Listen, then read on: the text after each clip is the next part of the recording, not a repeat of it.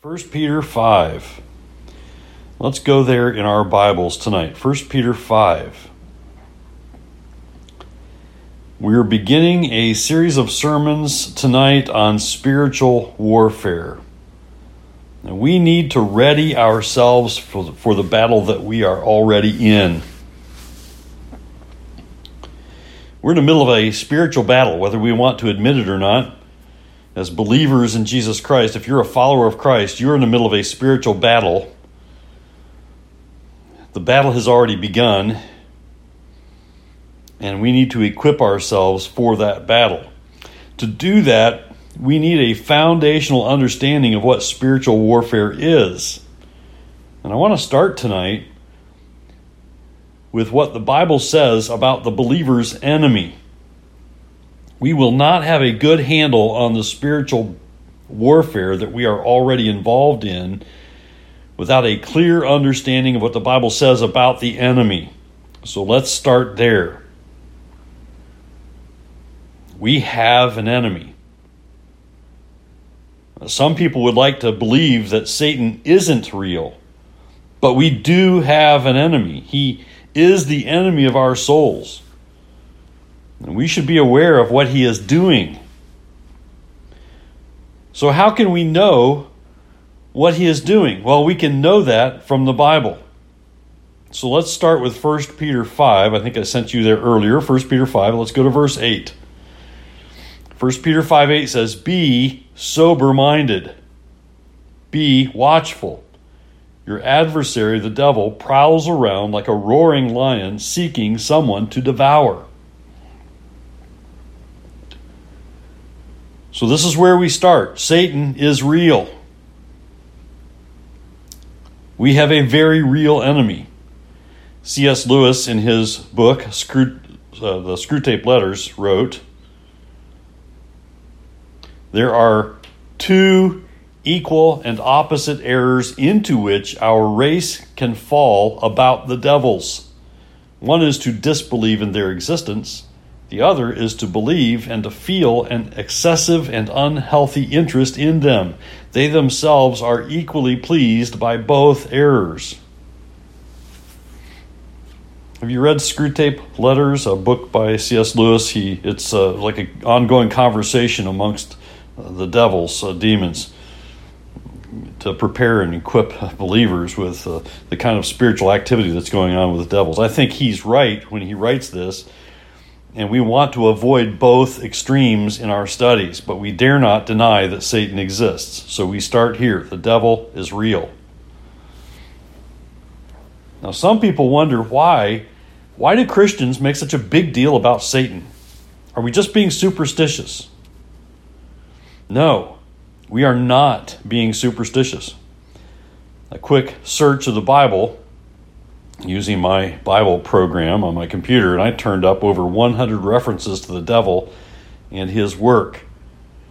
Now, the Bible uses titles like the devil, Satan, Beelzebul, the tempter, and the serpent, and other names. So we are not being superstitious about the devil. God lovingly shows us in the Bible the reality of our enemy.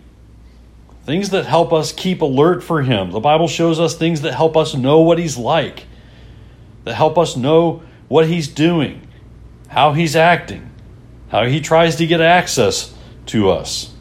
Satan is real. We need to know this too. He is also powerful. That's the whole point here of 1 Peter 5:8. Be sober-minded. Be watchful. Your adversary, the devil, prowls around like a roaring lion seeking someone to devour. So he is powerful. We also need to know that the devil is not everything that some people make him out to be. Some see the devil behind every problem. Some see the devil at work in every illness. Some credit the devil for every human failure. No, we can goof things up pretty easily ourselves without the devil's help. We can't blame everything on the devil. If you aren't discerning about which TV preachers you watch, and there aren't many on TV you should watch, you're going to hear them talking about the demon of envy and the demon of lust and the demon of alcoholism and all the rest. That's not what we're talking about. That's not biblical. We also need to be careful not to overreact about those mischaracterizations of the devil and neglect what the Bible does teach. Notice it says here in 1 Peter 5:8, he is like a lion. It says he is like a roaring lion. I'm thankful for these biblical word pictures that help sober us up about Satan's activities. He is not sleeping. We could also say from this that he is angry. He's also seeking. He's looking. He's searching. He is not taking it easy. He's not lazily looking around for someone to irritate. He is very deliberate. He's prowling around like a roaring lion, seeking someone to devour. He doesn't want to merely slow you down in your day. He doesn't want to just give you a bad hair day. Now, the devil wants to destroy your victory over sin. He wants to destroy your faith. He wants to destroy your marriage and your family. He is real. He is powerful. So where did Satan come from? Notice this also. The devil is a fallen angel. Note it.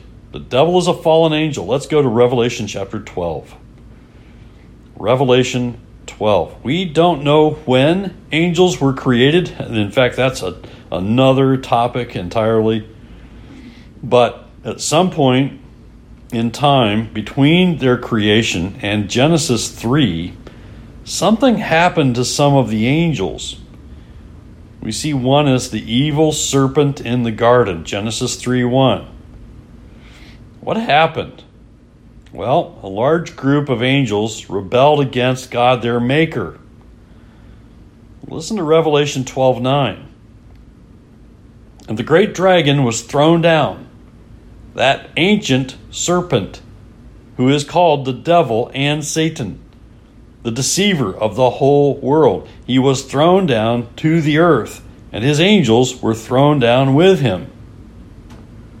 Note too that in Matthew 25:41, Jesus also refers to the devil and his angels. So Satan led a group of angels in rebellion against God. And Revelation 12:3 refers to Satan as the great red dragon.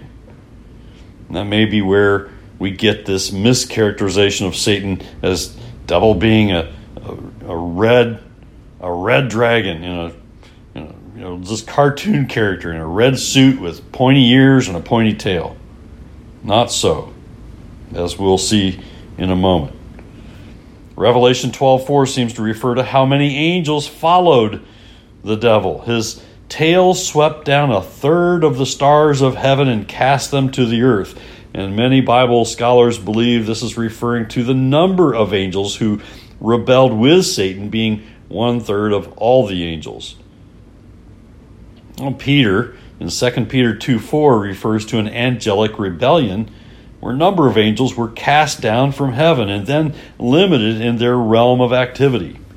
And here's 2 Peter 2:4. God did not spare angels when they sinned, but cast them into hell and committed them to chains of gloomy darkness to be kept until the judgment.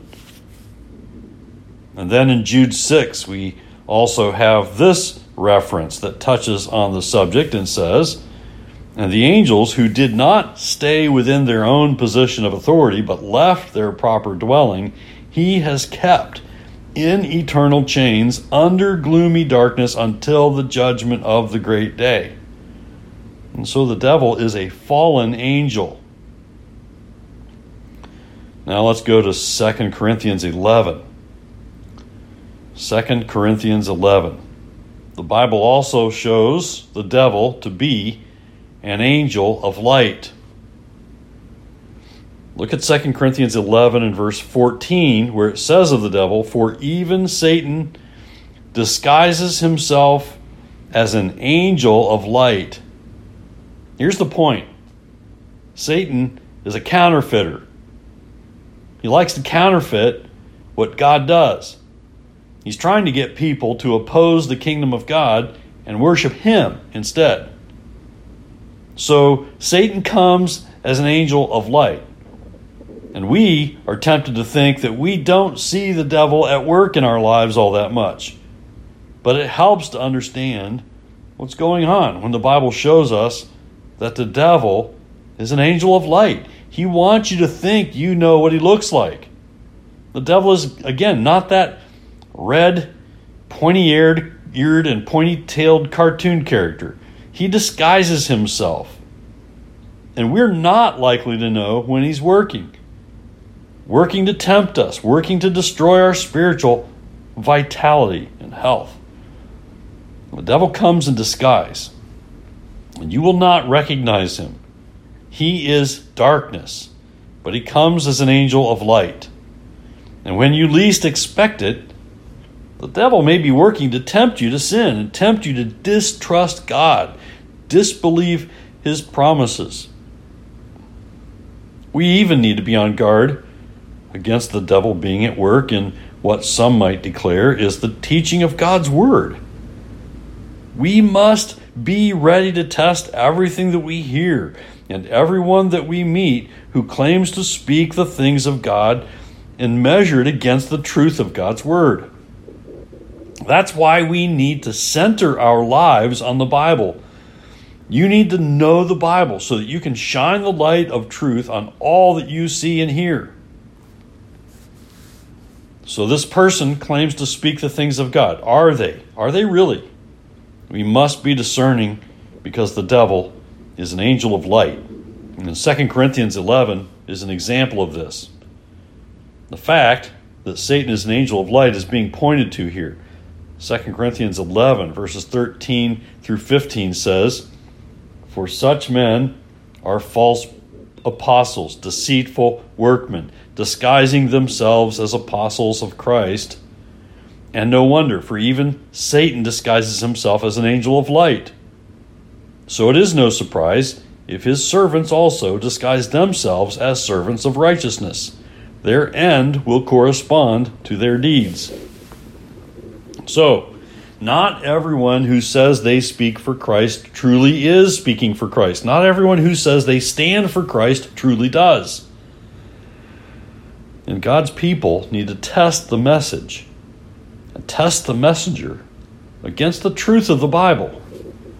Satan comes as an angel of light, and he leads false teachers to lead the church astray.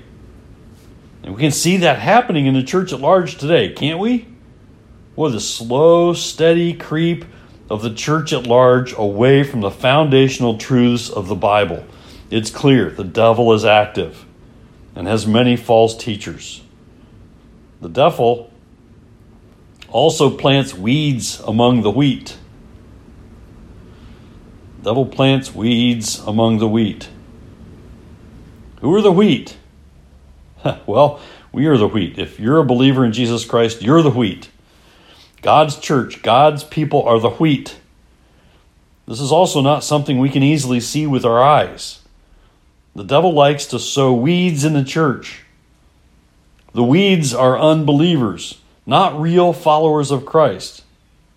There can be people in the church who maybe say the right words and even go through the right motions, but they don't really know Jesus. And I'm not talking about being on guard against any unbelievers coming to church. Boy, if we meet unbelievers and we can encourage them to come to church and hear the gospel proclaimed, we welcome unbelievers in our midst to hear the truth of the gospel.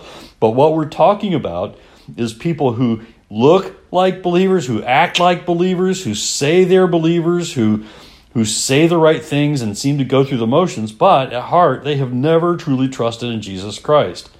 And they don't really know Jesus. Matthew chapter 13. Let's go there and think about these verses. Matthew 13, verses 38 and 39. We hear this. "The field is the world, and the good seed is the sons of the kingdom. The weeds are the sons of the evil one, and the enemy who sowed them is the devil. The harvest is the end of the age, and the reapers are angels. So we get this word picture here. We get this idea, this clear teaching that there will be weeds among the wheat, unbelievers among believers in the church, unbelievers who appear as believers, who will even bring in false teaching. And so we have an enemy. We have an enemy. The devil, he is real. He is powerful. He is a fallen angel, an angel of light. He is a deceiver. Remember that the devil is certainly interested in people who don't know Jesus as Lord and Savior. He is busy at work. Listen to 2 Corinthians 4, verses 3 and 4. And even if our gospel is veiled, it is veiled to those who are perishing. In their case, the God of this world has blinded the minds of the unbelievers to keep them from seeing the light of the gospel of the glory of Christ, who is the image of God. The devil is busy at work. And he certainly wants to keep unbelievers darkened in their understanding of the gospel. But what he really wants is to bring defeat and discouragement and desperation into the lives of believers so that we separate ourselves from the resources that God is giving us in His Word and by His Spirit and in His church. In fact, that's one of the concerns I have for people who begin going through a hardship or a difficulty. It could be financial, it could be relational, it could be job related, it could be just certain life circumstances that become very difficult, and they begin getting discouraged. And often the first thing they do is remove themselves from the fellowship of the church. They stop coming to church. That's one of the things that I'm concerned about for people who are not coming to church during this COVID situation.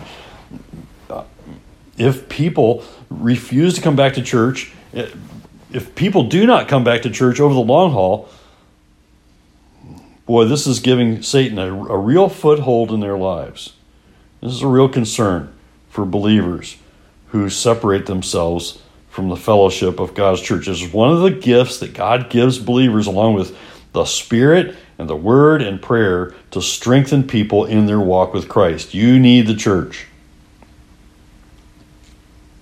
That's why James 4:7 tells us to submit yourselves therefore to God.